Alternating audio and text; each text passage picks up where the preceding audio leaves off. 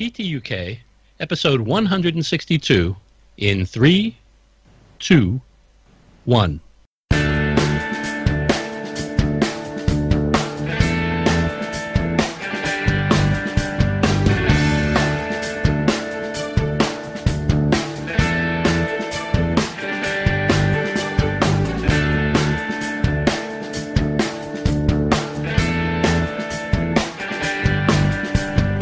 You're listening to the Plain Talking UK podcast, the UK-based podcast written by a passenger for anyone.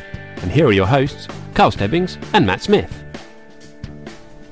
Hello and welcome to episode number 162 of the Plain Talking UK podcast. I'm Carl Stebbings, and joining me in the kitchen studio just in about time tonight is my co-host Matt Smith. Hello everyone, hello. Yes, it's my fault we're running terribly late. I know, where have you been all day? Well, I like Cambridge, so I've been to Cambridge. Oh, we like Cambridge. Cambridge is nice. Did you go boating? No, I didn't go boating. Punting Punting is what I meant. Punting. That was nearly a terrible error. Punting. Indeed, oh dear. That would have had a shutdown for sure. Oh, no. Yes, absolutely. Yes, so I've been in Cambridge all day, having a lovely time. But unfortunately, the A14 wasn't playing ball on the way home. Oh, Yeah. So you got stuck in traffic. I did. Yes. You got I stuck did give behind. you a toot as I came. You did, yeah. came He past did the actually property. come Yeah, past the house absolutely. and give me a toot with the coach horns, which was quite Yes, nice. indeed. Yes, the old air horns. Me and Gemma thoroughly enjoyed that. I bet you It's very did, yeah. kind of You're you. like, what on earth is that hideous noise? Yeah. So you join us then for episode 162. It's the 28th of April, and it's just coming up to 8:30 in the evening. So it's a little bit late starting this evening, just for a change. But we've got loads of people in the chat room this week, as always. We've got Glenn Towler, we've got Jonathan Warner, Philip Davis, Lane Street, Jennifer's in there. Liz Piper's in the chat room. We've got some lovely chap called Nick Anderson in the chat room. Richard King. Scrolling up the list here. Here we go. I'm in the chat room. That's always good. Tony S. Scrolling up. Jonathan, I've mentioned you, Mr. Warner. And Micah. We've got Micah's in the chat room. Tony S. And I think, there we go. Yes. That's about all I can see in the chat room at the moment. Anyway, we'll let those chat between themselves. Oh, quite right, absolutely. Probably making a lot more sense than you and I. Exactly. But we have got two very special guests on the show this evening, because, I mean, that's how we do things here. Well, absolutely. That's how we roll. We have very posh guests on the show. So joining us this evening all the way from Portland, Maine, it's our main man, Micah. Hey guys, thanks for having me. It's such a pleasure to be here on episode 162. And thanks for joining us. At quite short notice, I will say, Micah. You were busy, I think you were busy having dinner or something when I messaged you earlier, or... Who knows? I was actually getting the car worked on, and I wasn't sure I was going to be able to be here, but it's everything's going just swimmingly. Oh, Excellent. good. That's good. That's what we like to hear. And we've stolen another guest host for the show this week. We've stolen him from APG, so Jeff's going to be in. He's just going to be cost lost. us more royalties, Gonna be lost isn't for it? now. But he's our Airbus man, our Airbus aficionado. Did I mention I really like Airbus? By the way, know, you did say that, they're now yeah. my favourite Oh, no. airplane like ever. Only because I've been to the factory. But It's nevertheless, everyone's favourite A340 pilot, Captain Nick. Hello, guys. Hi, Micah. It's great to be on the show. This is overtime for me, so I'm just loving it. I'm getting extra for this, getting paid double. Send a bill to Jeff. Yeah. Send a bill to Jeff. Yeah. 2 times 0, I think that's probably that's a lot, pretty good, isn't it? Yeah. Double time, definitely. Yeah. So Yeah. what's Captain Nick being sponsored by this evening, beer-wise, then? 9 hops. 9 hops Kent Pale Ale. Very nice. We like. Oh, Absolutely. Yes. Hold it up to the camera for us, then, please. for the benefit of the Yeah, YouTubers. There we go. And the look at beer? Yeah, absolutely. Indeed. Yes, and the beer as well. Family show. that. Kentish Pale Ale. There you go. Nice, I like it. Absolutely. nice. Well, I like as we're on the beer trail, then come on, then, Carlos. What have you got in front of you I'm here? sitting here with a bottle of Tribute Cornish Pale Ale. Is that St Austell? And that's if my memory St. serves? Yeah, it is, Austell yeah. here in the UK. It's a Austell, very I suppose. nice ale, that Yeah, one. absolutely. Micah, what is your poison for the? It's a lovely glass of Fresca. Fresca tastes like Fresca is. Different. Dynamite different. Right. That was a mega plug there for that. I do hope you're on commission there, Micah. Right. Royalties. It's a commercial from the 1960s. I'm probably the only one in the world that We remembers can it. still remember it. Yes, no, fair enough. Absolutely. Anyway, should we do some aviation? Let's do some aviation news. So we're going to start the show then, as we do each week, with a rundown of the weekly news from around the world and the UK. So if you're ready, Matt. Yes, I am. Micah? I'm ready here on the east coast of the U.S. Good, and Captain Nick, are you ready? I'm ready, sir. Let's go.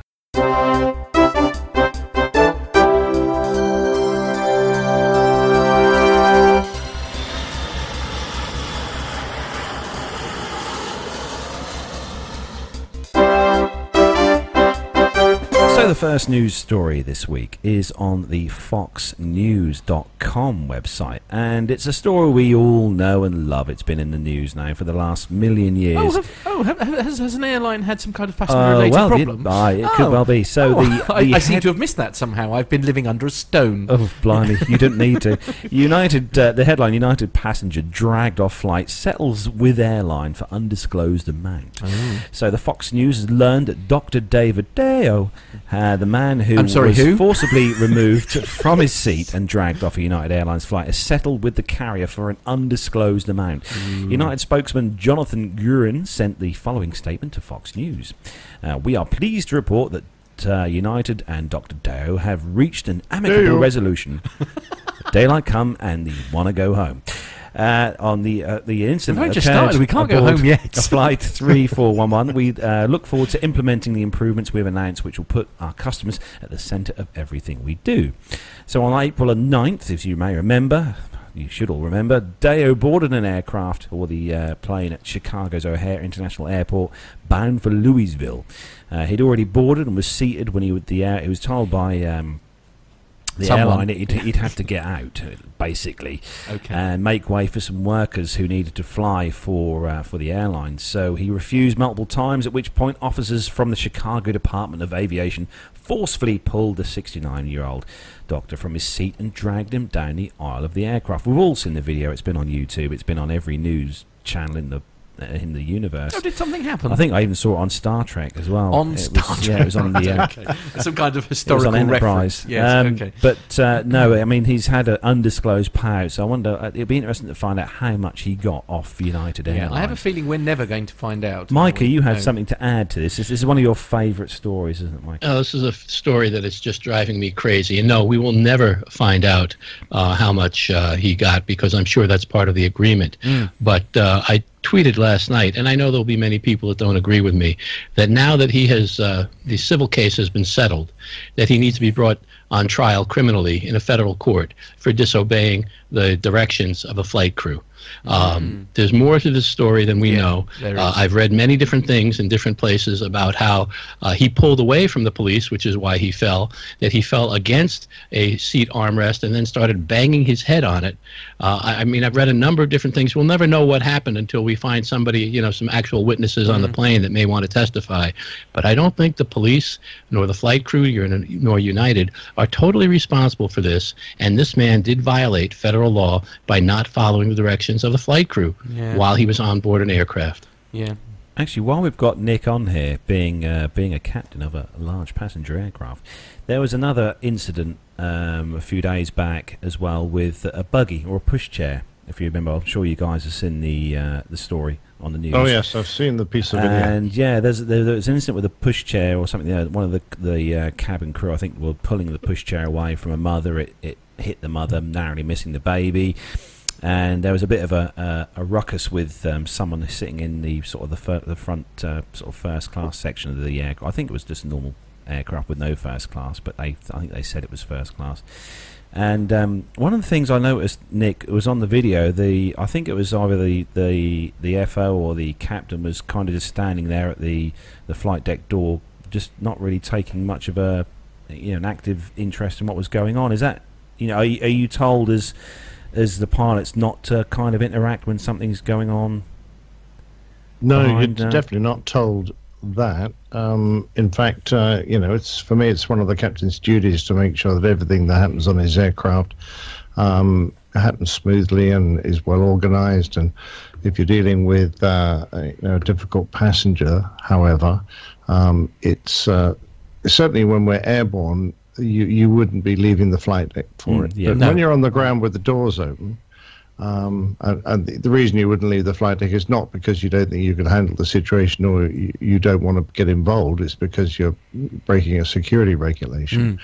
So once you're on the ground with the doors open, it's fine to go out and help sort things out after it's one of your jobs to make sure that everyone's happy, that everything's being conducted safely, and that you get off on time. However, when you just stepped out of the flight deck and you're confronted with a situation that's already inflamed and you don't really know what's going on, it's probably the wrong thing to weigh straight in. You really do want to sit around and try and work out what's happening, preferably speak to the individuals on their own, away from the difficult environment, which obviously wasn't possible for him. But I thought he took probably, compared with what I would have done, he took a very passive role. Yeah. I think I probably would have been in there a little bit more. A little more proactive. And when these situations happen, I got some advice from an old captain, which was you get up, you get your jacket on, put your hat on, and come out bearing all the regalia of your authority, so no one has any doubt what you are and what your authority level is. And then you step in and go, right, I've had enough of this. I think I want you over here, and I'll speak to you. You go over there and wait until I've got a moment. And then you do as a kind of policeman would do. You separate people, you listen to their stories, you get a whole idea of what's going on, and then you deal with it. So, I don't know. Yeah, I probably would have done things slightly differently. It just shocked me a bit. That's all. When I saw the video, that he kind of just sort of stood there and watched things. Well, it's quite a short video, and he didn't stand there. By the end of the video, he'd already taken the angry flight attendant to one side. So I think he was probably starting to. You sent me that, didn't you? Yeah. It was all. Well, I don't know. It all seems to be happening now. I was going to say again, I read on Twitter that there was much more to that story than what we saw. And there were many things that happened ahead of time. And apparently this passenger was carrying one baby and had another child with her in some kind of bassinet or something, and then was dragging the stroller behind her and was told that stroller needed to be checked. And then some other things happened that we don't know the whole story about, and it did accidentally or came close to hitting her in the head. What the action of that of the flight attendant, who, when you see the video saying, you want me, and totally inappropriate. That never should have happened. But there was an accident with the stroller, and there should have been an apology for it, and that should have been the end of it. Jennifer's just put a very good point in the chat room. She's so tired of it all. Yeah. I think that's fair comment, isn't it? I think I do wonder. Obviously, as Mike was saying, perhaps there are several parties all at blame with a lot of these incidences that we're talking about. But I do wonder, and I know we had a long chat. Myself and Mike have had a long chat before now about sort of safety briefings and things like that, where people have got headphones in and ignoring it. And I do think we've sort of. People need to sort of be reminded, actually, that when you are flying on a plane, it is a massive privilege, and B, you need to be aware of the rules. And when you are on that aeroplane, it's almost like martial law. Do you know what I mean? It's like the people who are cabin crew, etc., and captains, and they are the ones in charge, and people need to remember that, I think, a bit more, if I'm honest. Certainly, very true. Well, let's just bear in mind that paying 15 quid for a ticket to get somewhere in Europe is not necessarily a massive privilege. Any man and his dog can do it. So I think that those days have long gone. No, okay. However, I do think that the passengers would rightly be reminded of the level of authority of the commander of the aircraft. Absolutely. Because they can find themselves, as they often do when they create a ruckus and you end up diverting, they can find themselves facing enormous fines to cover the cost of a diversion because they've let loose in the middle of a flight and endangered everyone's safety. So the people just need to just bear in mind. Having said that, considering the millions of people that fly, these are all very rare occurrences. Yeah, I know. It's just it's the same old story, though, isn't it? The minority spoiling it for the majority again, isn't it? It's people who just aren't aware of. I do feel that people need to just be reminded of the rules of flight. I think that should be your new job. My new job. Okay. I was going to say there's something else too in terms of the captain getting involved and how you might have handled it, Nick, compared to the captain here in this particular incident. Is that you're a former RAF officer and you have training and leadership and those kinds of things. Where I think we don't know what the background of this captain was, but if he was civilian, he might not have had that kind of training in terms of how to assume authority and take authority in a situation like that. Well, I would have hoped his company would have given him some guidance, and certainly you have to be able to lead in the flight deck, even if there's only two of you.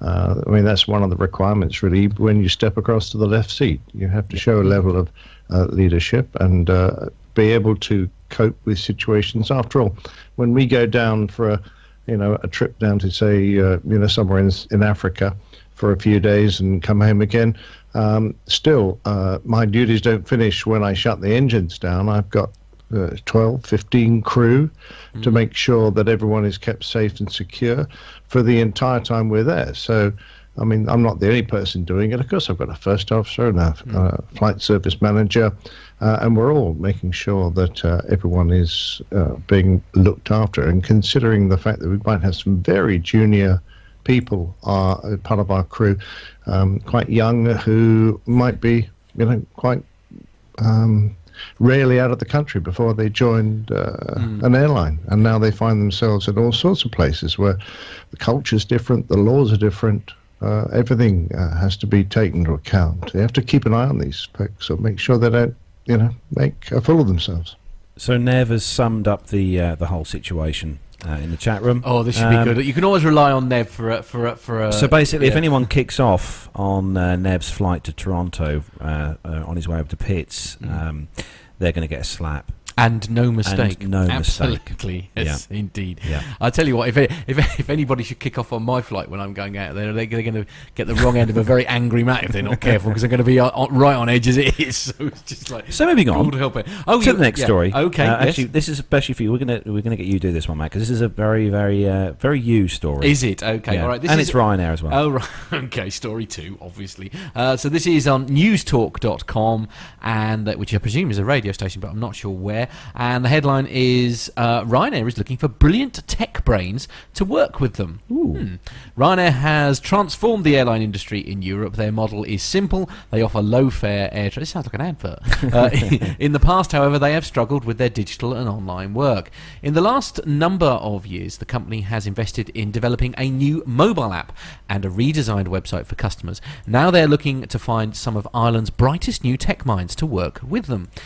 John Hurley, who is Ryanair's Chief Technology Officer and Head of Ryanair Labs, joined Pat Kenny in the News Talk studio this morning, wherever that is, to discuss what exactly they're looking for. We're looking for ideas that we haven't thought of ourselves. In Ryanair, you're either making us money or saving us money. Right. Those who think that they have what it takes to pitch to Ryanair as part of Future Scope, which takes place on the 10th of May at Dublin's Convention Centre, Hurley outlined the briefings of doing so. Ideas are easy. Everybody has them. Converting those ideas into a product takes effort and hard work, which is achievable. But getting those products into the marketplace is near impossible unless you have a huge fund behind you. What Ryanair can offer is a platform on the busiest website in the world. We can offer you a channel to market.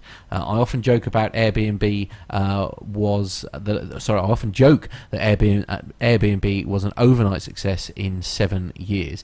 If they had Ryanair's platform, it would have been a success from day one. Well, I strongly disagree with that. But anyway, Ryanair wants their website to be the one-stop shop for all your travel needs. Hurley has a clear idea of what he wants it to look like. Your journey will go like this. Wake up, check into the Ryanair app, take a taxi or bus, all booked and arranged for you through the same app. When you get to the airport, your priority boarding access is sorted. You're told where to go and when to go within the airport. You can then arrive, and the same app does it all for you. Books your hotels, the golf course, all through one service. I'm not going to carry on reading that story because, frankly, I've never read such a load of drivel in all my entire life. I'm so sorry. Ryanair are the last people on planet Earth who should be giving advice about websites. Really? They've redesigned and revamped their website. It's supposed to be really yes, nice, and it's been a huge success when there was a massive sale. Story that I read about 2 or 3 weeks ago where there was a massive sale. Yes, when they were doing their cleaning. They shut it down just before the sale, long before the sale finished, so that they didn't sell all these really cheap tickets. Yeah, and I must admit, of all the people in the world, I wouldn't want to tell me where to go. It would be right there. Well, I don't know, Nick. I think you'd enjoy the challenge, frankly. At my age now, that's kind of a challenge I can do without. Fair enough. Okay, who's going to take the next story? Let's. I don't know. We'll go Micah. We'll go to the main man. Micah, the main man. Yeah, absolutely. Okay, well, why don't we get on and talk about Jetstar? This is on news.com.au, which is Australia, and Jetstar rejects claims that it's the world's worst airline. Now, wouldn't any world's worst airline reject claims it would be the worst? Well, yes, one would hope so, yeah, absolutely. Low-cost carrier Jetstar has hit back at claims it is the worst airline in the world and said the findings researched by consumer watchdog Choice had no credibility. Yeah, right. Data compiled by 11 consumer groups locally, including Choice, was released earlier today, and today is, let me see, is there a date on this? April 28th, 2017 at 9:40 p.m. Released earlier today after 11,000 passengers who traveled in the past year gave feedback and scored the performance of 73 airlines. The findings showed that Qantas was ranked the best of the national carriers, ranking 36, ahead of rival airline Virgin Australia 51, and Jetstar came in last, 73. Jetstar spokesman Luke Enright criticized how the research was conducted and said it was not a fair indicator of all airlines. Now, we can go on and on and on and say that, Tiger Air was not included in the survey because the sample size of passengers was too small. Who was it, Steve or Grant, that believed that Tiger Air would be considered the worst? And I would imagine both in this of group them. has flown, as Nick and I were saying earlier, has flown Spirit Norwegian here in the U.S. So... Anyway. You make it sound like a challenge, Micah. I think it would be a great challenge. We ought to find somebody who really wants to find the worst airlines, do a fundraising effort, send them out to all the worst airlines, and then really get a review of them. You should send me. I'm a really nervous passenger. If I can, mind you might get quite a nervous. You might get quite a rubbish review every time anyway, because it's just like it's already crap. I'm on an aeroplane. Anyway, sorry. I digress. Carry on. No, I think that's pretty much the story right there. Yeah. I think we've got it. Customer-rated airlines on a range of criteria, including punctuality, checking in, boarding, treatment by staff, comfort on board, meals, safety, and value for money. Ooh, gotta love value for money. Was there safety in there somewhere? Safety, meals, safety, and safety there you and value for money. You just passed by that one critical word so fast. I thought perhaps you'd missed it.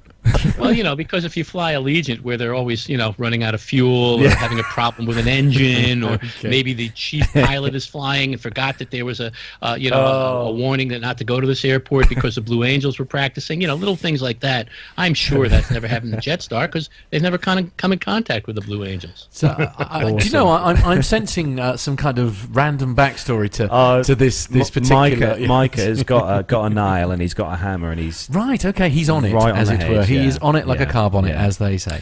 So moving on to the next story, Mr. Anderson. This one is for you. Okay, this is the New York Post, and they have found a story which headlines: Airline tells newlywed to pay thousands over last-minute name change.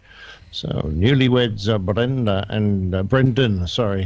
Brendan and Julia Widowson. That's an unfortunate name for someone who's just got married, isn't it? Absolutely, yeah. I've been looking. They probably had all those jokes in the Best Man speech. I'd be very disappointed. I think the best man would have failed in his duties if that was exactly right.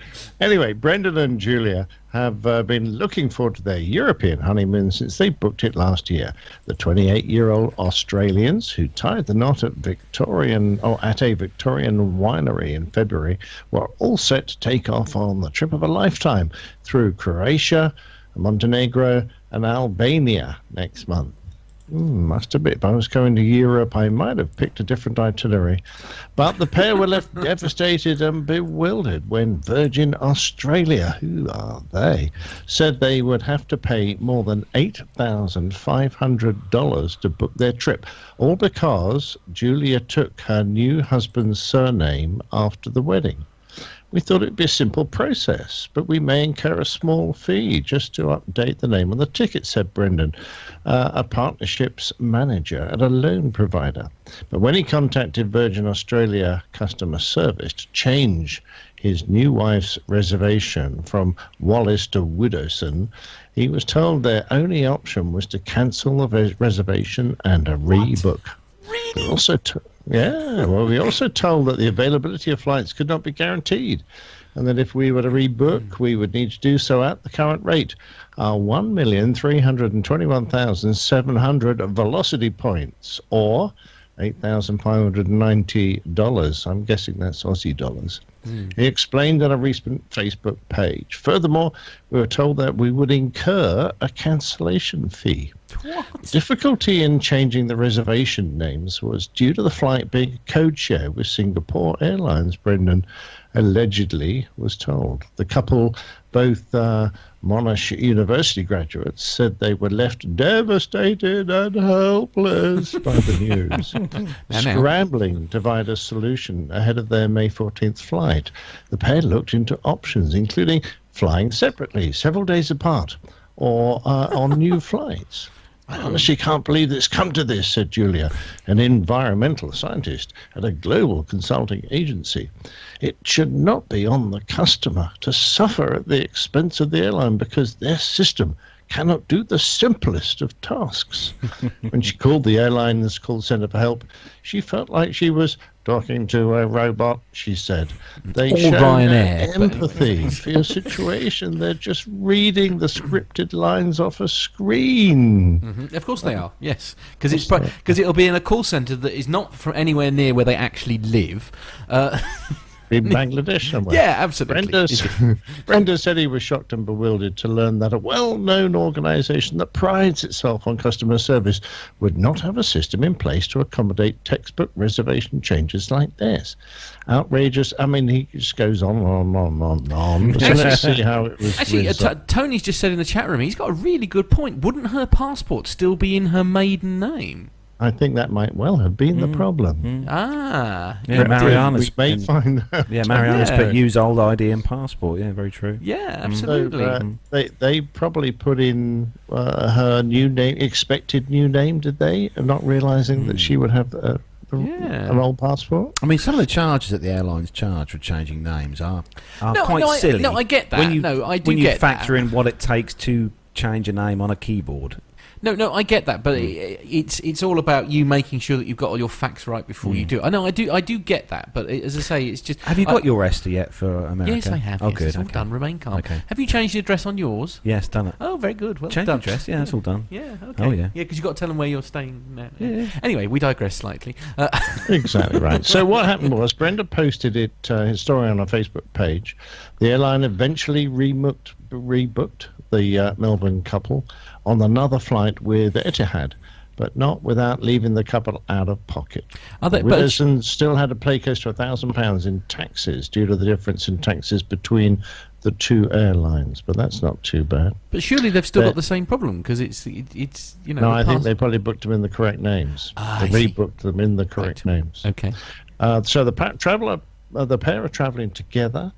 And they said, it's great that Virgin have solved our problem. However, it's still crazy that the system will cause others to face the same problem in future.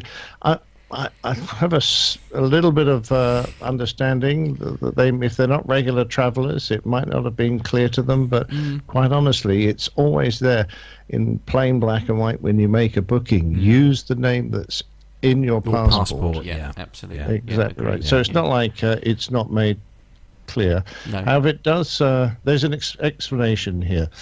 So in a statement, Virgin Australia said, due to security reasons, the International Air Transport Authority does not permit any airline to change names on issued airline tickets. So once the airline ticket's been issued, the name must remain the same. If you want to change it, you have to cancel that ticket and buy a new one. So therein lies the problem.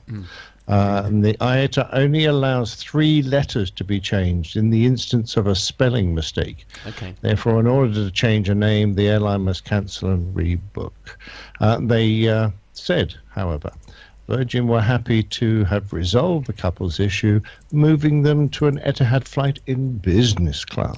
Oh, right. Exactly right. So all ends well in the end. Yeah, but it's just a case of people, I think, who made a silly mistake, whether it's because you get married and you want to put a different name in, or because you call someone Fred, not realizing that's his second name, and he needs his passport. You've got to use his first name and surname, or whatever the problem is. Just grab the passport, fill it out exactly as it comes in your passport, and you won't have any problems, folks. Fair point. But you heard it here. I mean, I'd like to think it was common sense, though, surely, that the name on your passport is your legal document, and if you haven't changed it before you go, then I don't know. Then you're silly. Yeah, right. Okay. Good. I'm with you 100%. So next story is on the standard.co.uk. Standard? The Evening Standard? The standard.co.uk. Excellent. The Evening Standard at that. It's the headline, Qantas airline non-stop flights from London to Australia go on sale. Now, we covered a story a few weeks back, obviously, about the huge undertaking that Qantas are going to do, flying non-stop from Australia to London, which is going to be awesome for those of you who don't want to fly via somewhere, or I think it's normally Dubai. They go via Dubai. Well, I think it depends on who you're flying with, doesn't it? Yeah, but tickets have gone on sale, and then passengers are now able to make the 9,000-mile journey in a single 17-hour stint. The first time a regular passenger service has directly linked Europe with Australia. Tickets, which start at over £1,095 return for economy class, went on sale on Thursday night, and the flights will start on March the 25th next year. The airline will use its new 787-9 Dreamliner planes, which carry 236 passengers, to ferry people between London and Perth in Western Australia. Qantas Chief Executive Officer Alan Joyce said when Qantas created the Kangaroo route to London in 1947, it took 4 days and 9 stops. Now it will take just 17 hours from Perth non-stop. The opportunities this opens up are huge. It's great news for travellers because it will make it easy to get to London, and it's great news for Western Australia because it will bring jobs and tourism. And it's good news for me because Western Australia is where my cousin lives. So at least it won't take that long to get there, which is quite nice. But it's good news, though. It's a fair penalty to pay for knocking a few hours off your journey, though. Oh no! Yeah, I know where this is going. Yeah. Well, it's just that you can probably get there for 650 quid if you go via Malaysia, Singapore, UAE, but pay over $1,000 just to knock a few hours off. That's quite a lot of money. That is. I mean, I'm asking because we have access to a pilot who does a reasonable amount of long haul. Oh, he does. I mean, what kind of toll does a 70? I mean, I know you're not doing it on your own, but I mean, what kind of toll would a 17-hour flight have on those that are working? Frankly. They'll need quite a few breaks, and it is hard. But once the hardest thing is actually once the flight's on nice and quiet, everyone just stands around getting bored. The crew always say they much prefer to be busy. So they will get a good break. They'll get a chance to get into their crew rest areas and sleep, and that'll refresh them and make it work. But 17 hours is not unheard of by any means. Because there is, because there's strict rules about how long everybody's allowed to work and or fly, isn't there? And they're actually a lot less than me. As I know, cabin crew can only do they're obliged to do a much shorter shift than I am as a coach driver. Say that again.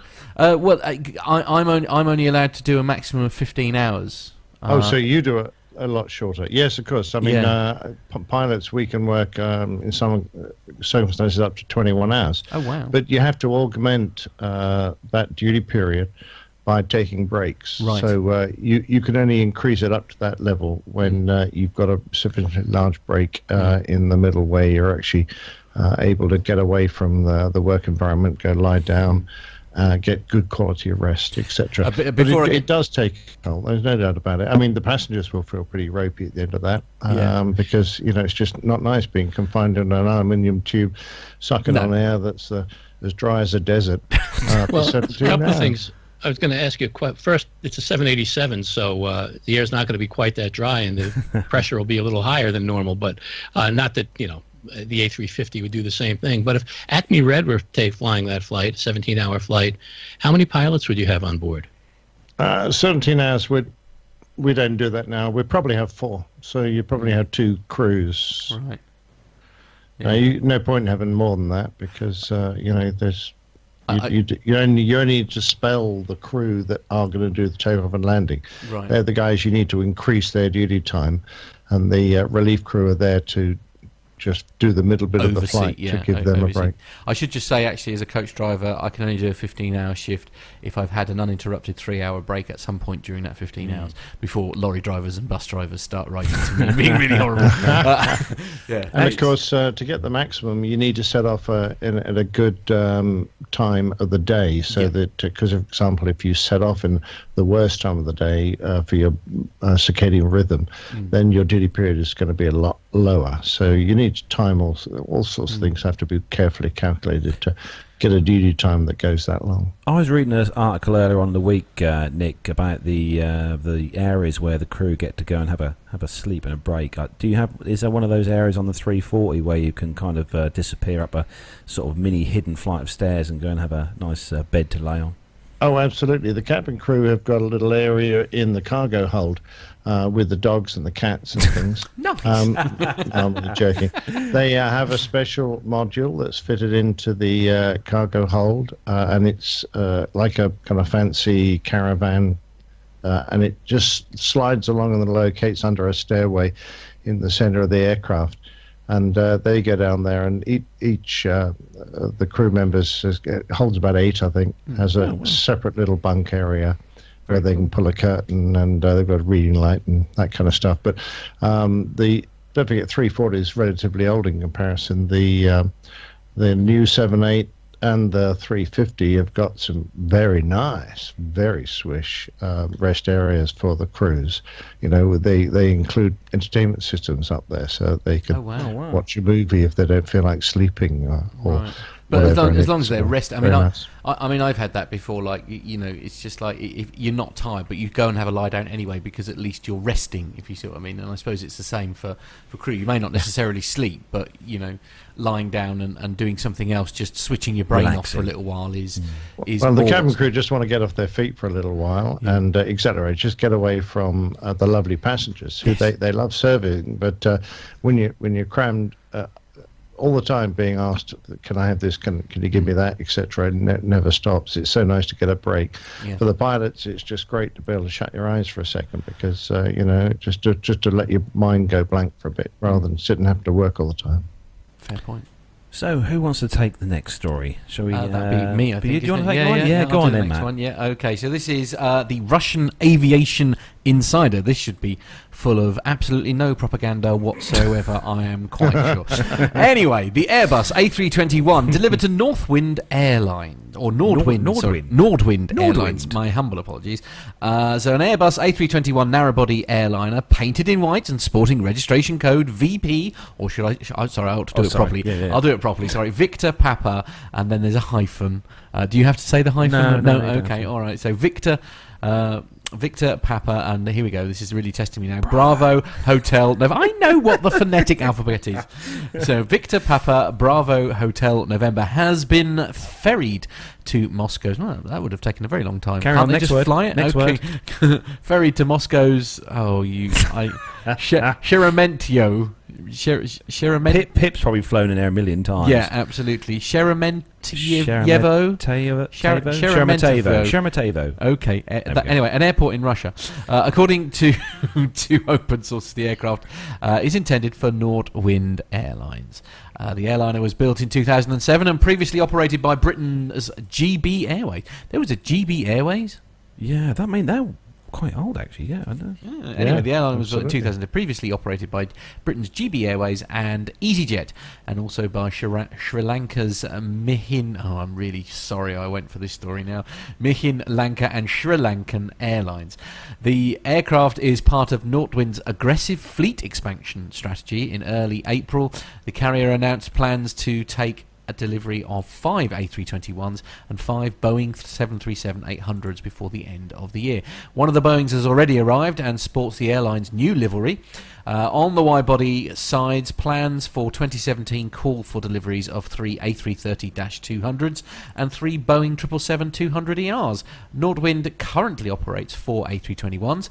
The recently delivered aircraft has not entered service with the operator yet, as well as 4 737-800s and 3 777-200s. The airline's traffic doubled year-on-year in quarter one of 2017 to 373,100 passengers. And if it is actually a Russian news story, I'm sure every single piece of information that is in it is 110% accurate. So GB Airways, just as an offshoot from that, you were saying it was once operated by GB Airways. I wondered who they were. GB Airways were an airline in the United Kingdom, and they actually merged merged and became part of EasyJet. Just so you know. There we go. A little bit. I was just going to say, do you guys think this might have been a bit of a Friday afternoon jet? I mean, it seems to have been owned by 4 different airlines in 10 years. Why do they all keep wanting to get rid of it? Yes. Well, watch this space then. Perhaps it'll be with a 5th owner before we know it. Perhaps it's low mileage. Low might. Somebody winded the clock back. Oh, dear. So the next story then, Nick, I think this is a good one. I think you'll take this one, Nick. You'll enjoy this one. Oh, my God. Cocaine trousers worn by airline passengers as U.S. officials say they confiscate 10 kilos of narcotics. This is the Telegraph that have produced this story. 2 passengers were found with cocaine strapped to their legs, according to Customs and Border Protection officers at JFK Airport, New York. This discovery came when 2 men tried to bring more than 10 kilos of cocaine into the United States on April the 19th, officers said.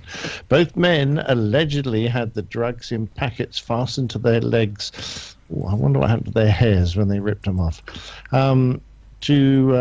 Fasten the legs to be smoothly concealed under trousers, and one had it strapped to his back. The men were traveling on the same flight from the Dominican Republic. Oh, no surprises there then. I don't know it's what you unclear mean. whether they knew each other. Well, they had devised the same way of smuggling cocaine that we didn't know each other. U.S. Customs and Border Protection officers in New York arrested not 1 but 2 travelers arriving on the same flight attempting to transport illegal drugs into the United States. The U.S. Customs and Border Protection said in a statement, officials estimated the narcotics concealed by the 2 men had a total street value of, well, it's not very much, is it? Only $380,000. Doesn't seem like worth the effort, really, does it? Really? £290,000. Jeez, that's not very much at all. Latest seizure demonstrated by our CBP officers being ever vigilant in protecting the United States from the distribution of these illicit drugs, said Leon Hayward, acting director of CBP's New York field operations. Police did not say what prompted them to search the men, but both were taken to private rooms where they were searched, and the contents of the packages strapped to their persons were identified as cocaine. They were turned over to Homeland Security investigations. Oh, no! And now face federal narcotic smuggling charges. This appears to be the latest in a series of similar attempts to smuggle drugs into the U.S. This method of attempting to smuggle has become so common that the CBP officers in New York have started calling the incidents deja vu all over again. Now, while you funny, aren't they? While you've been reading that story, Nick, I have been sharing with our YouTube audience the pictures. Yeah. Now, the last one that is currently on our screen at the moment it involves a red shirt that the gentleman is wearing and some red something or others. And now, surely the way he was walking was a massive clue as to something not being quite right, because he's gaffer taped. That is gaffer tape I see in front of me, is it not? And although one knee has got a gap. Richard King has put in the chat room that he looks like the Tin Man from The Wizard of Oz. Yes, he does. Yes, that is excellent. Yeah, I like it. I mean, even with the hands, isn't it? I mean, people are just weird, aren't they? I don't get it. I mean, apart from being incredibly uncomfortably hot, peeling that duct tape off. Can you imagine? Yeah. It's gonna make what really bothers me about that too. You can see that duct tape. Do you know how many ducks they have to kill just to make one roll of that tape? God. Really? Micah, I'm very disappointed. That's worthy of one of those, I think. That is worthy of one of those. Yeah, I'll give you that. Yeah, I mean, that is a fascinating story. I'm sure it was more comfortable than swallowing the damn stuff. Well, or having it introduced into other orifices. Yes, I was going to say the swallowing of it. I don't think it's as bad as the latter part. Indeed. Yes, the retrieving afterwards, shall we say. Anyway, moving on. Somebody, Micah, if you wouldn't mind taking the next story. Oh, this is. Speaking of being sick to your stomach, this story is amazing. Airline food in London pop-up restaurant. What? A trendy pop-up restaurant is serving only airline food from Air New Zealand. Right. Now, Glenn's going to have to tell us whether this is a place that you guys should be going or not. Right, okay. Because it says the temporary eatery in London, Soho, opened on Monday after it was revealed a quarter of Brits think airplane food is worse than school dinners and hospital food, the Daily Mail reported. Well, then it's got to be true. A fifth of people believe bad cuisine is the worst thing about flying. Well, then they haven't flown Allegiant. Oh, dear. And more than half don't like the food served on planes.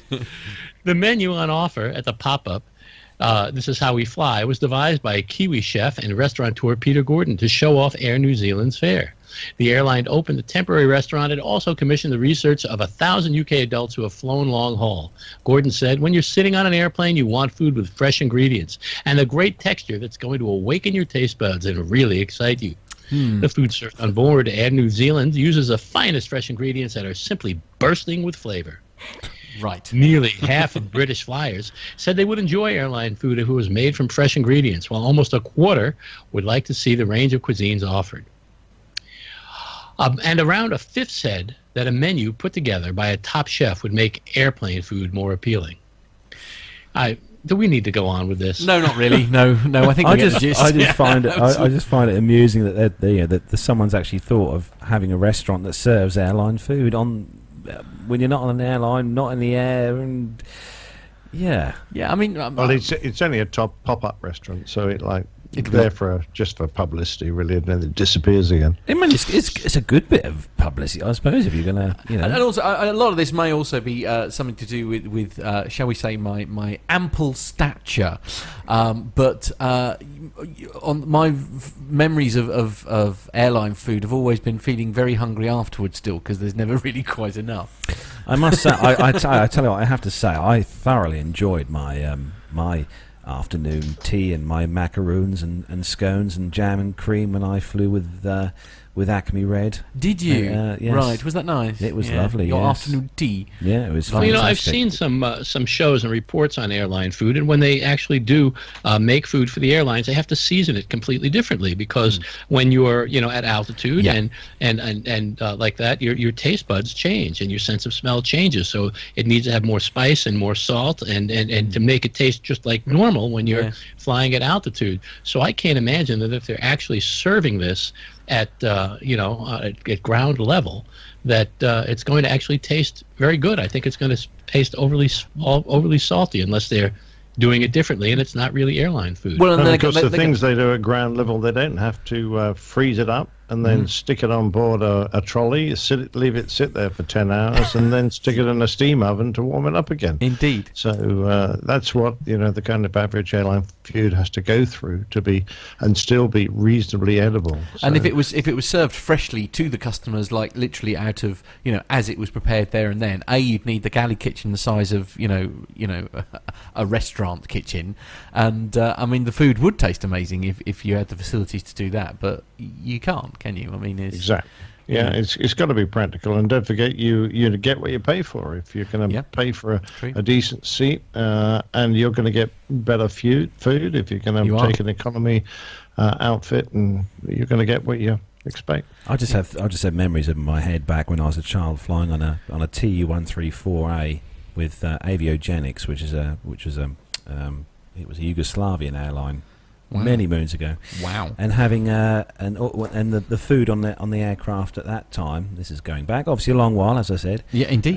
Was a bread roll and a little packet of butter. Lovely. Sounds delightful. That was it. That was it. Wow. And I think they must have forgotten to load the main course. Yes, something's not quite right there, is it? I mean, this was when I was around about kind of 6 or 7 years old. So it's a few years ago. Okay, but, could it be your because it was that long ago? Could it be your memory playing tricks on you? No. I can still remember even now the wicker basket being handed round with the bread rolls in. Right. Okay. Wow. And that's all you got. And that's all we got. A mistake there. Yeah.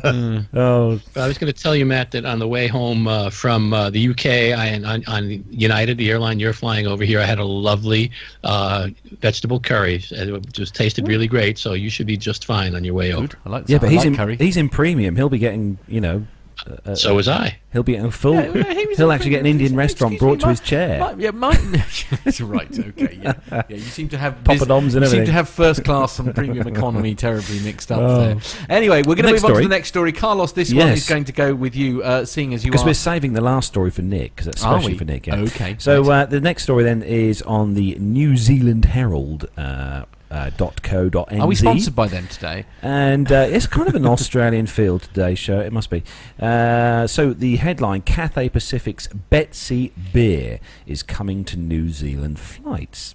So Cathay Pacific's unique craft beer, brewed to taste better at 35,000 feet, is coming to a flight near you. The Hong Kong airline announced today, or yesterday actually, that it plans to introduce its craft brew to flights between Hong Kong and New Zealand, as well as on services to Europe, Canada, the United States, Japan and Tel Aviv. Betsy beer, named in honour of the airline's first plane, was rolled out in March and April for business and first class passengers travelling between Hong Kong and Britain. Crafted in a partnership with Hong Kong Beer Company, the ingredients include lychee-like fruit, Hong Kong honey, and the inclusion of dragon eye fruit is a unique characteristic of the beverage. Known for its aromatic properties, the fruit adds to the round, rich and textural properties that make the beer distinctive, the airline has said. It's going to be served to first and business class passengers on all flights from Hong Kong to Europe, except the United Kingdom. Sounds about right. Yep. In May and June, on services from Canada and United States during July and August, on flights from Japan between September and October. However, passengers on flights to and from New Zealand will have to wait until November and December to try Betsy. It will also be introduced onto flights to Tel Aviv at this time. Betsy beer will also be available at ground level at the airline's lounges in Hong Kong, as well as select a number of restaurants in Hong Kong. The flavour was enhanced further for the limited release beer by the inclusion of a small component of the new territories: sauce, honey and fugel, a hop and a mainstay of traditional British craft ales. Betsy's namesake was a Douglas DC-3, which flew passengers around the region in the 1940s and 1950s. There we go, for all the beer drinkers, with a few of us here. Yeah, there are one or two. Yeah, I must admit. I have a feeling I heard this story on another podcast about a month ago, but don't let that worry you. Do you? This is definitely dated to 28. It's probably one of those podcasts nobody listens to anyway. Oh, yeah. One that's the top of the alphabet, so no one goes there. Yeah. So we were just discussing how things taste differently at altitude. Yeah. So I'm a bit surprised they're serving this on the ground, and then expecting it to taste good both there and at 35,000 feet. Does it really make that much difference, though? It's a beer. No. I mean, but this whole the whole taste buds thing. I mean, does the being in the air really make that much difference to the way things taste? It makes a difference. However much it is, I guess, probably depends on the individual. There are some super tasters out there will probably notice a significant difference. I love food. But most of us, perhaps not. Yeah, no, okay, fair enough. Great connoisseur of food. I love food on planes. Yeah. Oh no, so, you only have to look at a picture of me. I'm definitely a food lover. There's no question of that. So next story, anyway, guys, you're great beer drinkers. Would you go to Hong Kong to find a nice craft ale? No, probably not. No. I might. We're very lucky. We have lots of very nice. We are lucky here. Yeah, we've got lots of very good local breweries. Yeah. I mean, there's one literally not even a mile and a half away from here in Ersham. Yes. That brews an incredible. Their light ale is incredible. Absolutely, it's really nice. Woodford's is another one in Norfolk. That one is one of my personal favourites because we've got Adnams and things like that. So frankly, that one in question there you're speaking about, which is just down the road from us, Matt, is incredibly expensive beer there. I think their beer has actually gone up. Has it? Yeah, it's now £2.50 a pint. That's outrageous. That is outrageous. You know, she's in the chat room, but I wouldn't put it past Steph to go to Hong Kong to try a special beer. She's a real jet setter. Steph would run there. Right, yeah. Steph would just run. And set some kind of record doing it, no doubt. Yeah, she'd just run a marathon there. Absolutely. Yeah. So next story, Mr. Micah, is all for you. This one. Oh, is this me? Yeah, you can take this one. Okay, well, Boeing petitioned accuses Bombardier of dumping jets. Boeing has filed a legal petition in the United States accusing Bombardier of dumping C-Series aircraft, alleging that the Canadian firm has sold the jet at a major loss to build a market share. This doesn't surprise me because, Boeing is trying to sell its old 737s. It hasn't really been changed. That fuselage has been the same since the 200. What did it just celebrate its 50th birthday? But anyway, let me read more of the story. The petition was filed. No more opinion. Let's get back to the facts. The petition was filed with the U.S. Department of Commerce and the U.S. International Trade Commission, says Boeing in a statement. Bombardier has embarked on an aggressive campaign to sell C-Series aircraft to the U.S. market at absurdly low prices, less than $20 million for airplanes that cost $33 million to produce, based on publicly available information, says Boeing. Notably, it's selling the aircraft into the United States at prices that are millions lower than those charged in Canada, the very definition of dumping. It maintains that this represents a threat to Boeing and its supply chain, especially as a Canadian firm boosts production. Substantial government subsidies have enabled Bombardier's predatory pricing of the C-Series, which competes directly with the American-made 737-700 and 737 MAX 7 airplanes, Boeing says. The C-Series has received extensive government support, totaling more than $3 billion so far. Bombardier launched the program in 2005 with hundreds of millions of dollars from Canada, from the Canadian, Quebec, and UK governments. And it has received additional government support every step of the way, including $2.5 billion in 2015 from the government of Quebec. Bombardier was quick to issue a statement defending itself and highlighting its credentials in the U.S. economy. Bombardier structures its commercial dealings to ensure compliance with the laws and regulations of its jurisdictions in which we operate, including those issues raised by Boeing, says the Canadian company. Bombardier is deeply invested in the U.S. economy with about 7,000 employees and dozens of facilities in both rail and aerospace across 17 states. Bombardier spends about $3 billion annually with U.S. suppliers across 48 states, generating U.S. jobs. Boeing's petition follows Brazil's move in late 2016 to open a World Trade Organization case against Canada over claims of improper financial assistance to Bombardier. Brazil's appeal to the WTO came 20 years after Canada launched a trade war with Brazil over subsidies to Embraer. This is just a big pissing match. That's all this is. He said kissing. He said kissing. Did he? Oh, that's all right. He said kissing. That's fine. Kissing. Of course. Okay, that's fine. Yeah. Brazil countersued over subsidies by Canada to Bombardier, and the case dragged on for 5 years. Ultimately, the WTO found that both companies had received improper subsidies, and that's the end of the argument. and I've gone a funny colour. Wow. Sorry. It's been driving me absolutely nuts. I have to get it out. I have to say it. Bombardier! That's better. That's fine. I'm all right now. It's fine. I can relax now. It's fine. He's been bursting at the seams wanting to say that. It's been far too sensible all the way through. I'm sorry. Actually, I think you said this a few episodes ago, then, Matt, that we always hear about Boeing and Airbus and Boeing and Airbus and Boeing. Yeah. You never hear about the other kind of aircraft manufacturers such as Bombardier. Bombardier, yes. And so that they haven't got a chance really against Boeing and Airbus. Bombardier, excellent. That's I know. That's fine. I'm feeling much better. So, this next story is. Who did on the last one? Micah did the last one. You can do this one. Oh, can I? Or do you want me to do it? No, you do it. I'll do it. Or do you want me to do it? No, because the last story's yours, Nick. The last story's yours. I thought this was the last story. No. Next story. Did I miss one? No, next story is on the Wichita Eagle. And okay. What's going on? I got it. And the headline for Boeing plane. I've got a Boeing story again. For Boeing planes, bigger, really. Have you seen the picture at the beginning of that? What's that? Can you see the pilot, the one that's clawing at the window, going, "Let me out! Let me out!" Yes, it does very much. Matt will put that on the screen for you to see. Bloody as he tries to scratch his way out through the glass. That's really unfair. Yes. I do see what he does look a bit like. I think he's waving, ladies and gentlemen. I don't think he's in quite so much distress as Nick. He's screaming. Oh man! Right. So the headline for Boeing plane, bigger really may be better, especially for Wichita. Boeing is looking at 2 new planes, and a decision on one of them could be coming soon. That would be of the benefit to Wichita. Boeing CEO Dennis Muhlenberg said on the first quarter of 2017 earnings conference call that the company is considering a stretch version of its new 737 MAX 9, which flew for the first time earlier this month. The so-called MAX 10 would put Boeing in a better position to compete against Airbus's A321neo, which is a bit useless. Which position. Has a maximum seating for 236 passengers, compared with the MAX 9's 220 passengers. Muhlenberg said that Boeing had encouraging conversation with its airline customers about making a stretch version of the MAX 9.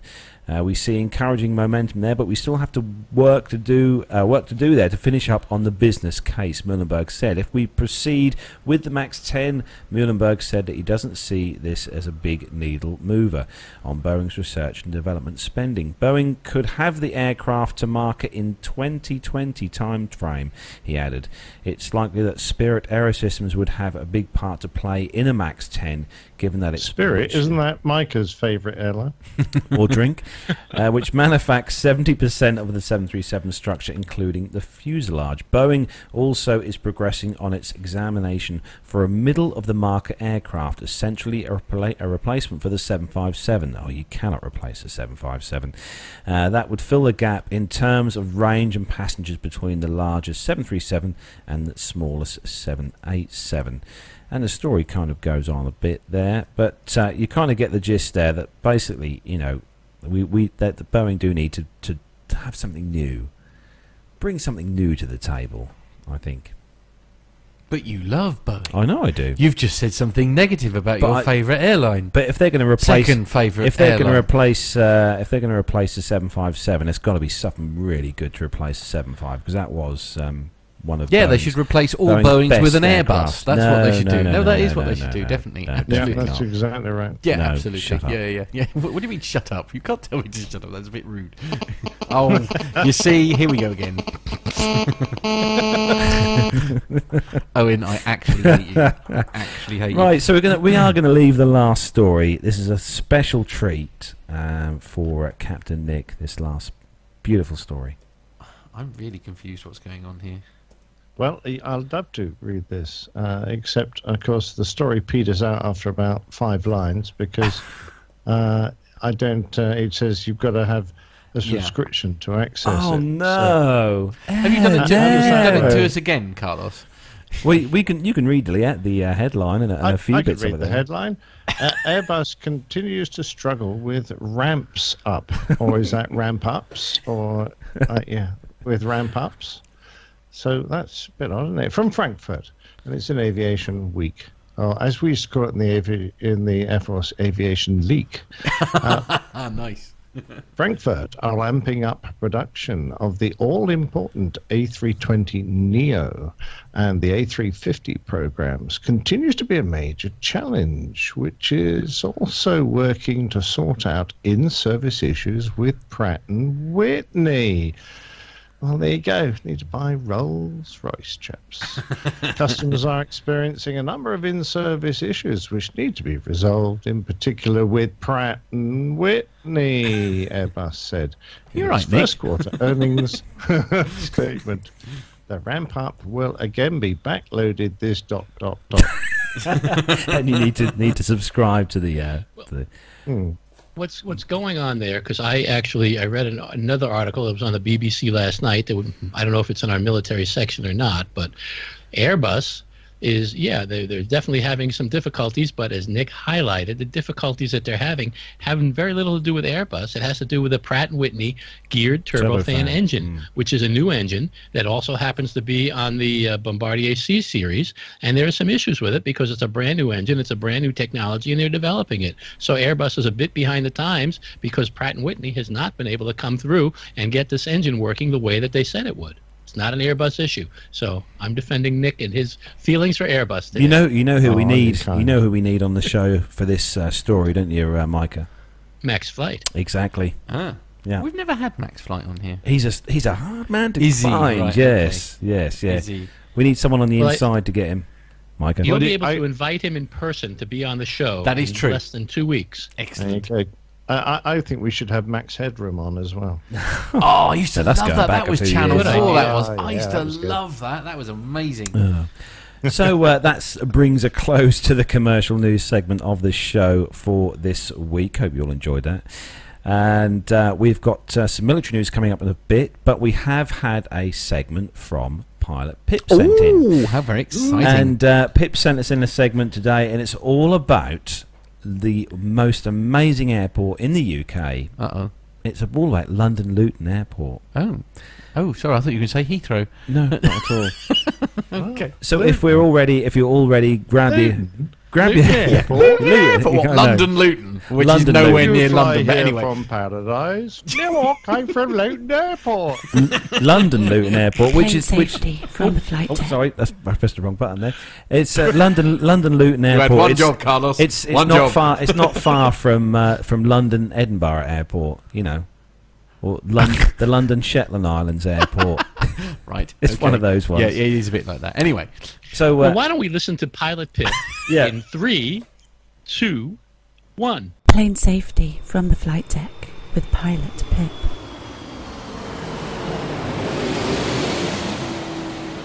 Hi everyone, it's Pip here, but not Pilot Pip this week. I'm taking off my pilot hat and putting on my passenger hat. So this is a little segment from Passenger Pip.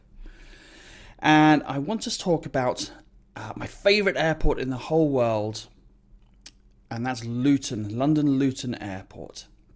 Now, if you follow me on Twitter and Facebook, you'll see occasionally that I have a few unkind words to say about Luton Airport.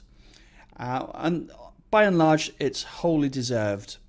But I do feel, and this almost makes me physically sick to say it, I do feel that I need to say something nice about Luton, because they have in fact been kind of getting their act together recently, and they've made some major improvements which has made travelling through as a passenger at least slightly more bearable. Not much, but slightly. They're heading in the right direction. Now, as you know, Luton is my home base, or gateway as we call them at SafeJets. We can choose to be gatewayed or based at any number of European airports. I think pretty much anywhere in Europe where there's a major airport we can use as a gateway. But by and large, I don't actually go in and out of Luton that often as a passenger. I usually go to some other London airport to pick up an aircraft and start my flying tour, or I'll go to Heathrow and get on an airline. But just lately, the last few weeks, for some odd reason, I've actually been in and out of Luton as a passenger with EasyJet quite a number of times, probably 4 or 5 times now, not including the flight that I got kicked off of the other day. See my last podcast for details. But I've always hated Luton Airport. It's just so many issues that they've got. But here's what they've done recently. Well, one of their big problems is before you even get to the airport, it's the approach road. It used to be constantly jammed with traffic. And it still is, largely because of the choke point that they've created with the drop-off point. You have to go through the barriers, and I think the charges now to drop someone off are around £5 perhaps, which I think is absolutely outrageous. £5 to drop somebody off. But you have to go through the barriers, and it just creates a choke point, and the traffic builds up all the way back down to the motorway. So you occasionally, at the busy periods, get just miles of traffic. Now, they are trying to sort that. They're doing another major road improvement scheme there. They're widening the road, so hopefully that will ease the congestion a little bit. But once you get inside the airport, there was another choke point, which was the old security area. You had to go upstairs in Luton Airport, and you went into a really small security area, or it only had maybe 10 security desks. And the queues used to be massive. If you turned up there on a busy period, Friday morning or a Monday morning, it was absolutely chocker. You'd be waiting for 45 minutes easy in the queue. But they've moved it all downstairs now, and they've put it into a much bigger room. It's easily 2 or 3 times the size of the old one, and it's got way more security desks, and it's much freer flowing now. The last few times I've been there, I've had to wait less than 10 minutes to get through security, which is great. The nonsense you have to go through at security is still the same, of course. Totally inconsistent. You've got to have the right type of plastic bags for your liquids. You've got to take your computer out of the case, whereas some airports you get to leave it in. You've got to put your right arm in the air and hop on one leg. It's all totally crazy. But the bigger security area is great. And then once you get through security, you go upstairs to the departure area. And you have to, like all modern airports it seems now, you have to worm your way through this maze-like walkway that takes you through the duty-free shop. It takes you up and down each aisle. It's like IKEA. It's like walking through IKEA. You're forced into going up and down every aisle before you get out into the departure area, which personally I hate, and I'm sure most people hate it. But I must say, the way they've got it looking now, it's all very nice up there with nice sparkly marble floors and nice lighting. It's quite a pleasant environment, actually, even though you're forced to walk 100 miles through their silly duty-free shop. But unfortunately, that's where the improvements stop, because they've still got the big problem that they always had, in that up in the departure area, the departure lounge, there is just clearly not enough seating capacity, not even close.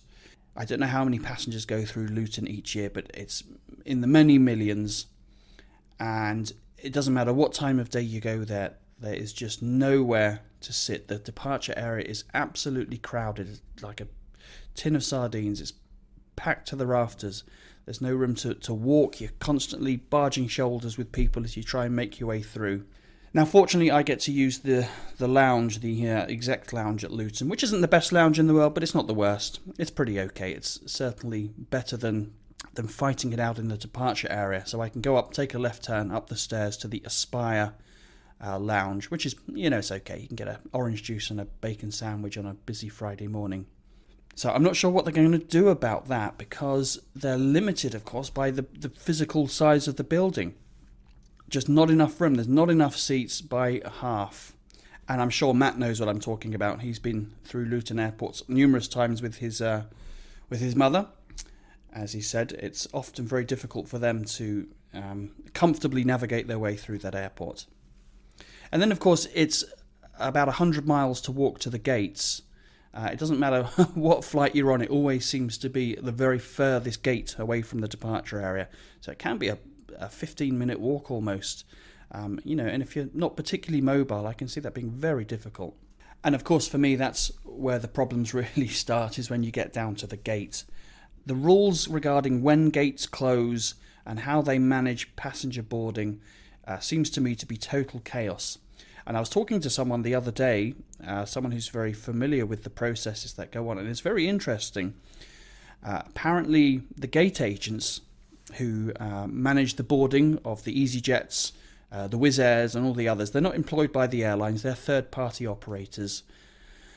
And they get paid, these young lasses and lads, they get paid per flight that they board. So they're not on a salary. So they get paid per flight. So it's in their own interest to board as many flights as they possibly can. And they have, it turns out, I didn't know this before, but they have discretion to close the gates early.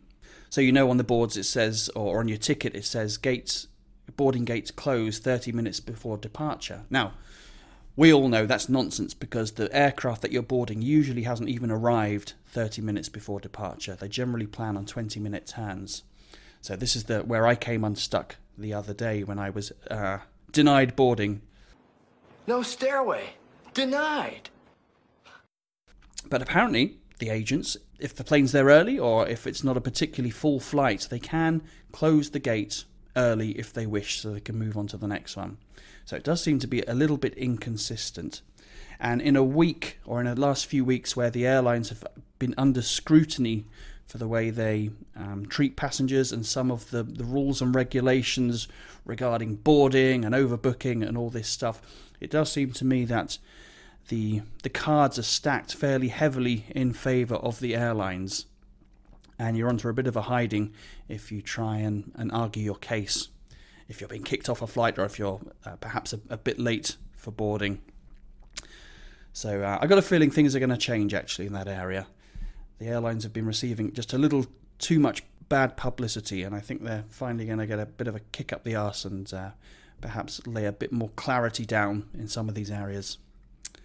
Anyway, this has turned into a bit of a whinge, hasn't it? And I started off saying I was going to say nice things about Luton. So, although it's definitely in my top 1 airport in the world for misery-inducing experiences, they are heading in the right direction.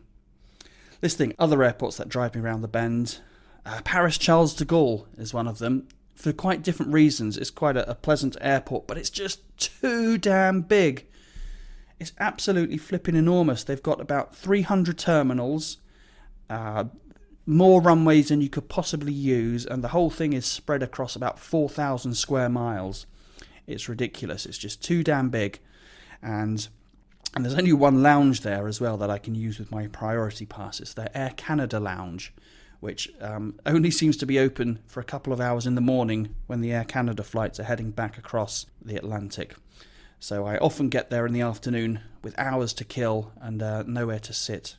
And then if you're interested, on the other end of the scale, my favouriteest airport to go to is Stockholm-Bromma, because in the little lounge there, actually it's the FBO office, so it's not open to the public, but it's a nice place to hang around, because in the lounge there, in the pilot lounge, they have, for our use, they have a freezer full of your favourite ice creams, and it's totally free. You can eat as much ice creams as you want. There's Cornettos in there, and Mars ice creams, and Snickers, and Magnums, and all sorts.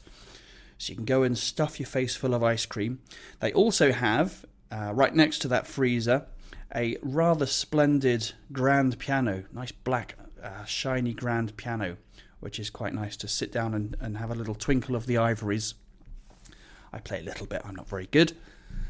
And they've also got, to keep you company, if the ice cream and piano wasn't enough, their resident parrot, whose name I've forgotten, but this is a lovely, great, big, huge green and yellow parrot who wanders around the FBO office talking to people. And it's always a source of much delight when I go there. I can FaceTime home with the kids and they'll spend 10 minutes talking with a parrot while I stuff my face with ice creams. Anyway, in conclusion, Luton Airport, you've got a long way to go, but you're heading in the right direction. And that's the only nice thing I'm ever going to say about you. Until next time, folks, take care, fly safe.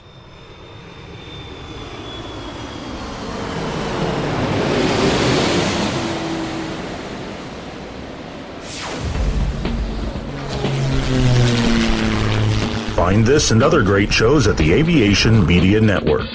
TheVoicesInYourHead.com.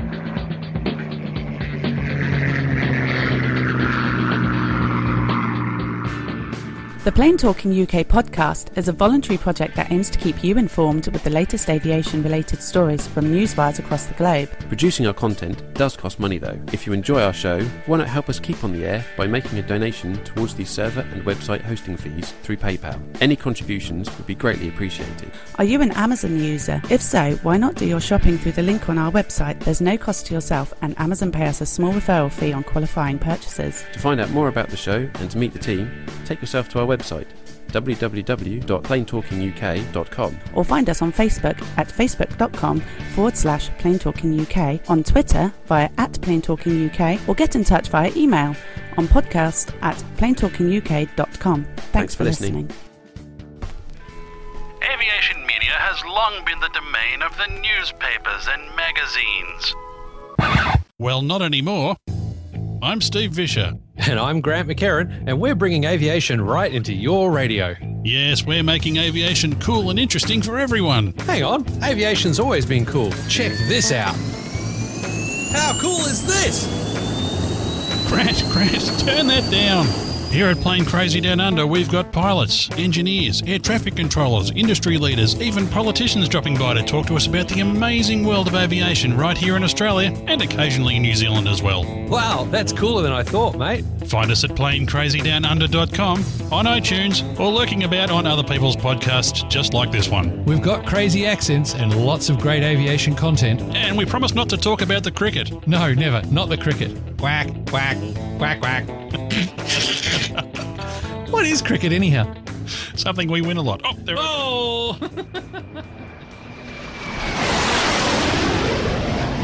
there we go. Thank you for that piece of feedback, Pip. That was very good, and your segment is obviously always welcomed here at the studio. And we always love to hear about Luton, especially London Luton. I'm just going to carry on eating my biscuits. Oh, you carry on eating biscuits? Really? I found about London Luton. It's a lovely. Honestly, I flew back into there from Paris in February when I went out there, and it was lovely coming through Luton. It's a stunning airport to look at. You don't agree then, Nick? I don't know, mate. It's too small and remote for me to worry. But it's London Luton, Nick. I don't know what you mean. Yeah, sure. Didn't you fly not so long ago, Nick, from London Manchester Airport? Yeah, I suppose I did. Yes, that was an experience as well. There you go. Did you get lost? No, he had a rather fun time. No, I had lots of people tell me where to go. They're like that in Manchester. Yeah, indeed. Anyway, before we all get sued. Shall we move on? Let's do some military. Yes, we're going to move on. The chat room has all been sort of talking between themselves in there. Nev, you should be in bed. He's had a very long day, poor Neville. He should be in bed. All right, you've had a long day. Nev's had an incredibly long day. Oh dear. Poor Nev. So we've got a few stories for the military segment then for you this week. So if everyone's ready, we're going to kick off with some military news.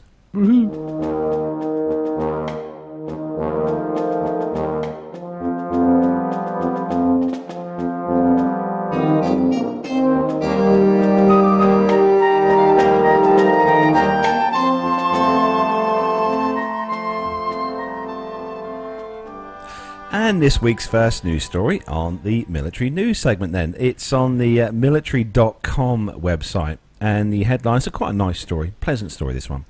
And the headline, Black Hawk crew lands at Fort Bragg School to inspire students. Oh. Now, how come we never got this when I was at school? That's because you're really old. Oh, so long before Trevor Ruth put on an army uniform, he saw his first helicopter at a school in Missouri. Ruth, at the time a youth counsellor, saw the UH-60 Black Hawk land as he drove past the school. He pulled over into a parking lot and took the photos. Matt can put these on the screen while I'm doing the story, while he's finishes eating his biscuit as well. So more than 4 years later, now Chief Warrant Officer Ruth had control of his Black Hawk as he eased onto the grass field next to Al Britton Middle School on Fort Bragg. Like his encounter years earlier, Ruth hoped the visit might inspire students' future careers. Ruth and other soldiers from the 2nd Assault Helicopter Battalion, 82nd Combat Aviation Brigade's 82nd Airborne Division landed next to the school on Wednesday as part of a school-wide celebration of flight tied into STEAM, or Science, Technology, Engineering, Art and Mathematics Week, and the month of the military child. Laura Hussein, principal of Albritton, said the week's curriculum was designed to get students excited for STEAM fields and show them what the careers are available in those fields. While focusing on the flight, she said students learned about the history of aviation and what makes helicopters stay in the air. Heard from an Army aviators and designed gliders. The Black Hawk visit was the culminating event, Hussein said. They seemed to love it. I guess that means the kids. And she said the students took turns in sitting behind the controls of the helicopter and posing for photos in the back of the machine. More than one child pleaded with the soldiers to fly them away from the school. I bet that would have been me. Others asked how they could become pilots themselves or asked what a crew chief does. Ruth said he remembered how the helicopter inspired him too. It seemed like one of the coolest jobs I could think of, he said, and it was one of his decisions that he made to become an Army pilot. But not every student was lining up to become a pilot. Trevor Anston, an 8th grader, said he had no interest in becoming a pilot, but he still thought the visit was cool. His father, Chief Warrant Officer III, Kyle Antonson, was one of the Black Hawk pilots who earlier in the week had visited the school to talk about flying. He explained how it flies and what the tail rotor does. Trevor said, just the basics. Hussein said the helicopter visit highlights the unique opportunities of schools at Fort Bragg. We can bring the world to them, she said. Just having unique resources nearby is great. Yeah, it's definitely the sort. You put the pictures up, didn't you, Matt? While we were doing the story there. And, picture, I'm afraid. Or picture. Yeah, I can tell you why they never landed at your place, Carlos. Because it's too far in the middle of nowhere, I suppose, Nick. No. At Borstal, they would have just assumed you were trying to make an escape. I have you know I've done incredibly well at school. That's why I'm, yeah. A labourer. Well, you did escape. Well done. Yeah, absolutely. Yeah. Exactly, I got out of the... Oh, dear. Indeed. Anyway, on to the next story. On to the next story. This is in the ecns.cn website, whatever one of those is. And the headline is, Chinese fighter swoops into world market. The Chinese have got a fighter? Apparently so. Orders for dual-seat version of existing jet placed even before maiden flight is the headline. China conducted the maiden flight of its dual-seat FC-1B trainer/fighter jet. I do like the word slash. Sorry. It's the FC-1B trainer/fighter jet on Thursday morning, aiming to seize a bigger share of the global military aircraft market. The event took place at an airport, which I'm not even going to try and pronounce, but it was in China Aircraft Industry Chengdu. Group. Sorry, Chengdu. Okay, all right. Now I just look stupid. Thank you. Chengdu, you do. Indeed. The maker of the plane. They make it sound so easy. These clever words. Anyway, the maker of the plane and a subsidiary of Aviation Industry Corp of China. It was witnessed by AVIC executives, foreign guests and journalists. The FC-1B has, also known as the JF-17B, is the latest variant of the single-seat FC-1 fourth-generation multi-role combat aircraft co-developed by Chengdu Aircraft Industry and Pakistan Aeronautical Complex, the leading aviation company in Pakistan. It was designed to meet the requirements of such planes from foreign clients and the international market, according to AVIC.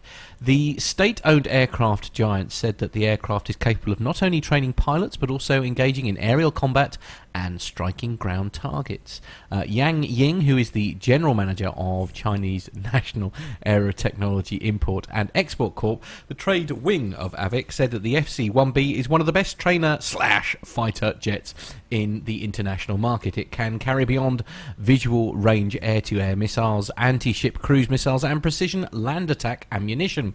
Because of the FC-1's excellent service record and the new plane's good capability and comprehensive price, the FC-1B has received orders from the international market even before the maiden flight, which means our clients have a very high level of confidence in our development and production capacity. he said at a news conference in Chengdu after the maiden flight. Yang Wei, who is the chief designer of the FC-1 family at AVIC, said that the plane had made the flight on Thursday and had been ordered by a foreign buyer, indicating that such aircraft are badly needed in the market. Normally, clients would only accept mass-produced aircraft rather than those used in test flights, he said. He said the FC-1B's design improvements are not limited to the addition of an extra seat to the single-seat FC-1. Many changes were required, such as the adjustment of the airframe. He said AVIC will continue to upgrade and design new variants of the FC-1 family. So this particular aircraft in question, the JF-17 or FC-1, whatever you want to call it, it was introduced into service in March 2007. Primary user being the Pakistan Air Force. If you want to buy one of these, it'll cost you a cool £32 million. Right. And just looking at the specs, because obviously one of our guests in here on the show this week obviously used to fly fast jets in a former role, and this particular jet, Nick, has a maximum speed of Mach 1.6. I'm guessing you've probably flown at somewhere around about that speed in your past. Yeah, a few times. Yeah, you can't do it for very long. You run out of fuel pretty quick. Yeah, fair enough. What do you think of this particular jet, Nick, being the pilot here on the show? Well, I will let you judge by the people who are buying it. Pakistan, well, obviously they're a co-producer. They're thinking that Myanmar, Nigeria, and Saudi might be customers, but there's one undisclosed customer we don't know about. So I don't know. I don't think it's going to be a major player in the market. I suppose it's fantastically sophisticated. It looks like a pretty run-of-the-mill sort of cheap ground attack fighter. Jonathan Warner put in the chat room that it's just another rip-off copy of another fighter. Well, that's just true. Like it's just a flanker rip-off he's put in there. But Mr. Warner, he's a big fan of the military stuff. He would know if anyone could spot a fake. I'm pretty sure Jonathan would. Yeah, it's a funny one, isn't it? I don't know what Jonathan's put a bit slow then. Mach 1.6, bit slow. Is that? Well, the maximum speed claimed by most fighters is rarely achieved by them, so I wouldn't expect it to be an operational speed. So wow. Well, the other thing that I've heard is that while China can develop and has done pretty well developing airframes and even avionics, that they have some issues with engine development, and that's been a problem in the development of their fighters for quite some time. So we don't. Who knows what's going to happen with this or where it's going to go? But they don't have quite the engine technology that we do. And they've been, working on importing some of that technology. So we'll see what happens. I would question this. The undisclosed country that has purchased them. I would venture to guess, and I'm wondering what you guys think, that might probably be North Korea.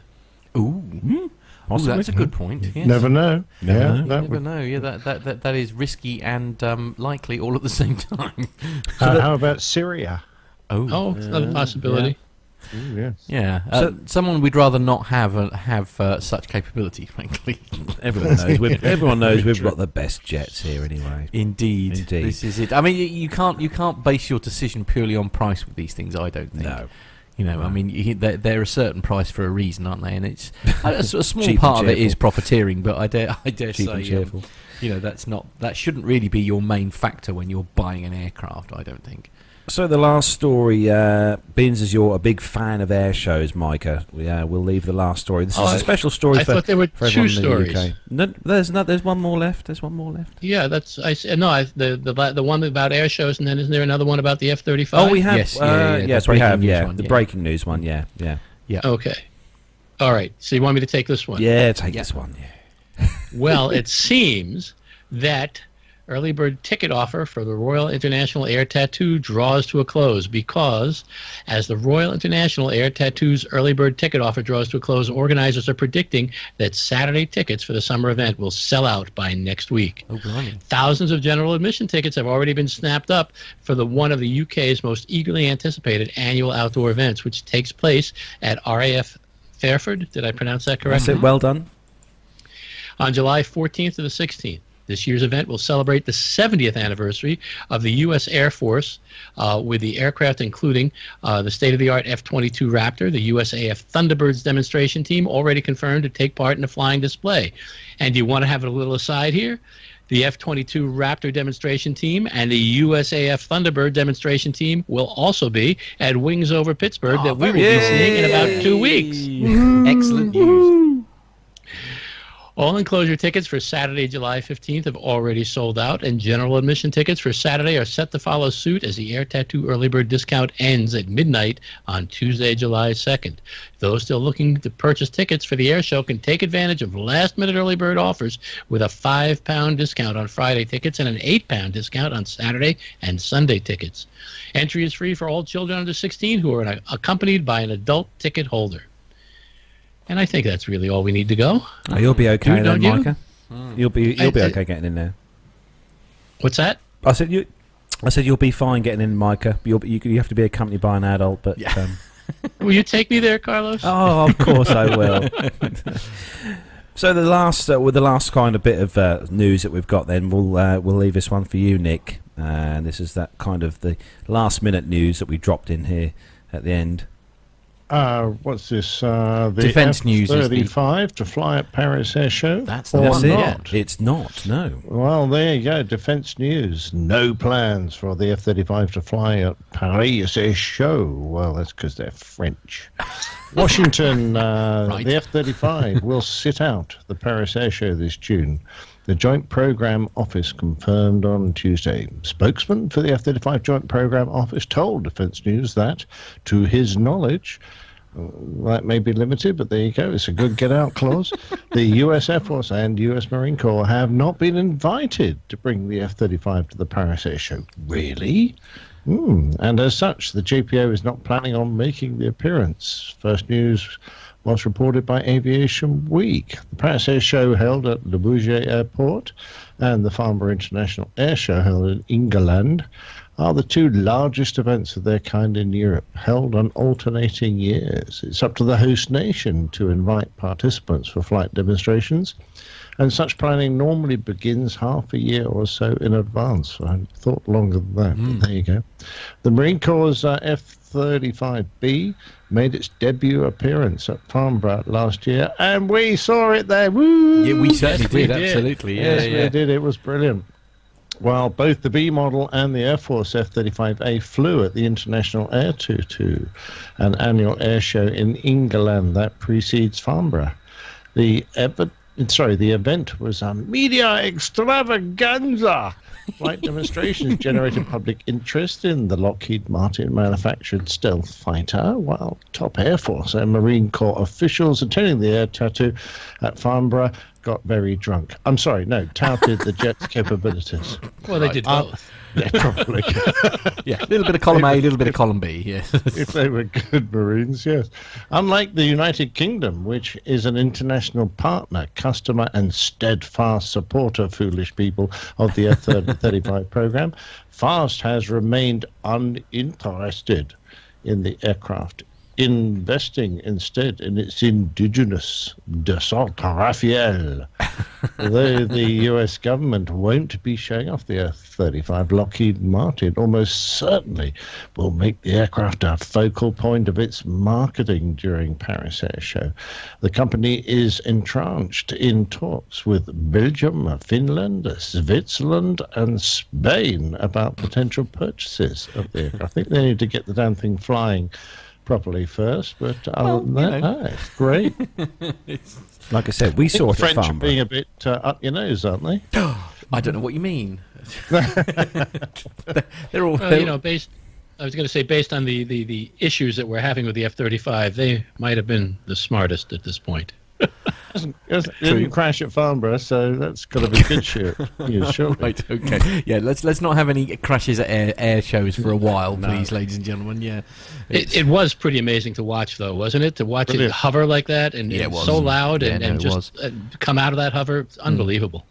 That was a good weekend we had there. It was a good weekend. So that's the last piece of military news for this week. So we're going to start to wrap up the show now, as it is gone 10 o'clock at night. It is, I know. It's well past our bedtime. It is very much so. We've got travelling to do tomorrow. But yes. So before we do wrap things up, then, so Nick, how are things with you in the world of flying?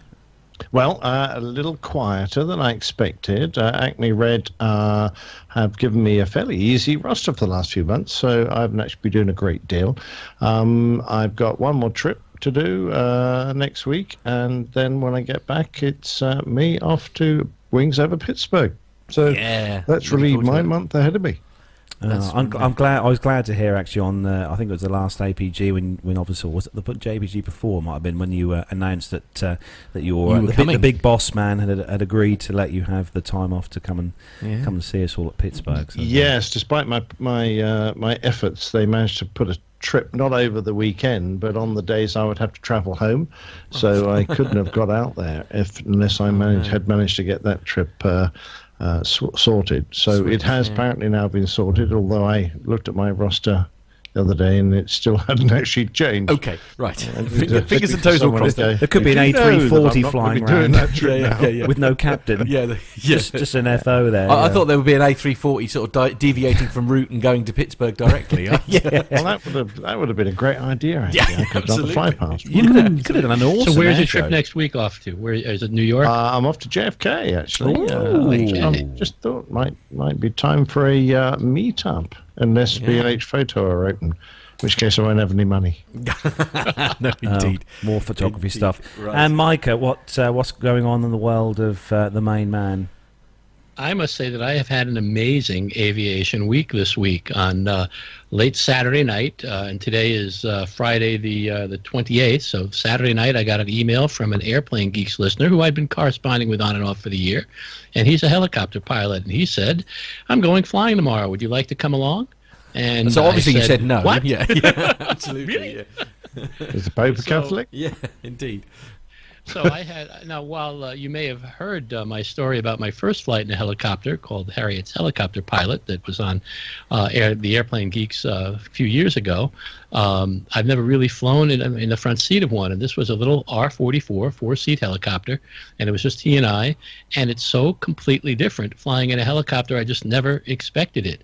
With an aircraft, when fixed wing, you take off, you're sort of hurtling down the runway and you're expecting to lift off and you sort of prepare yourself, but I was in the helicopter and all of a sudden he lifted the collective and we were in the air, and it was a bit unnerving, and it also handles very differently because you're sitting there kind of on your pendulum with the rotor being straight and you're kind of a pendulum dangling underneath the rotor, so the feel is completely different. It was really quite an amazing experience, and the R-44 also has a great big glass canopy, so you're like sitting inside a greenhouse. I actually got sunburned while inside. Oh, wow. It was wonderful. And then I asked him if he would hover, and we were cruising along at about 80 knots. It's not very fast, and so I'm watching the airspeed, and we're slowing down. We're down to 60, and we're down to 50, we're down to 40, and at 30, it felt like we were standing still, and actually, when at 20, it started to feel like we were going backwards. And but we weren't. We were still going forward, and finally we were hovering, and it just felt amazing. Wow. It's like we're standing still in midair, and it was the most unbelievable experience I've ever had. And I was a little nervous, and I actually got a bit not airsick, but a bit disoriented in the hover and in a few different maneuvers. But I think my mother, who, as I talked about in the story, loved that her flight in the helicopter. She was in the front seat. I think she came down and was flying beside me and just kind of put her hand underneath the helicopter and just held us right there to let us know we were going to be okay. Oh. So it was just really fun. But then there's more. As I'm driving back from the flight, I'm driving past the airport road here at Portland, Maine International Jetport, and see the FBO, and I see this strange aircraft in there, and I'd never seen one before, so I said, okay, I'm just going to stop in, and I walked into the FBO, and I'm the only person in there other than the FBO manager, who's a lovely young lady who welcomed me, and I said, I saw this aircraft, I just had to find out what it was, and it was a Caribou sitting there. No. So she took me around the FBO, and we spoke for a little bit and took me outside, and I took some photos and invited me back anytime, which was just great. Oh, that's good. So then yesterday I'm driving down the same road, and I see a flight of 5 A-10s parked there in front of the FBO. Oh, wow. So I go back inside, and she says, oh, Micah, so nice to see you. and she remembered me and welcomed me again, and she took me outside, and I got some pictures taken of myself with the A-10s, and invited me back for today to interview the pilots if they were available, which unfortunately they weren't, but it was great to see her, and I now have a connection with an FBO and can drop by to visit anytime I'm invited. So it was just a great week for flying. Fantastic. Kelly, the podcast Micah, world. did your pilot sound like this when he was talking to you?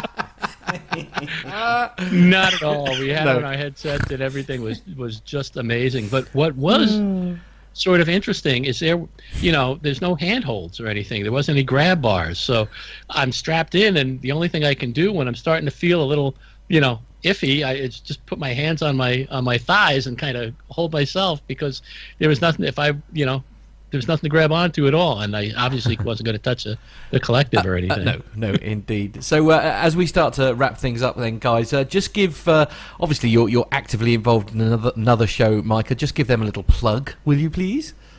Well, the Airplane Geeks, who will be attending Wings Over Pittsburgh, which we should probably talk about too, because that's coming up. But I am a correspondent at large, and for the Airplane Geeks, and the guest this week was I wasn't on there, but it was Dr.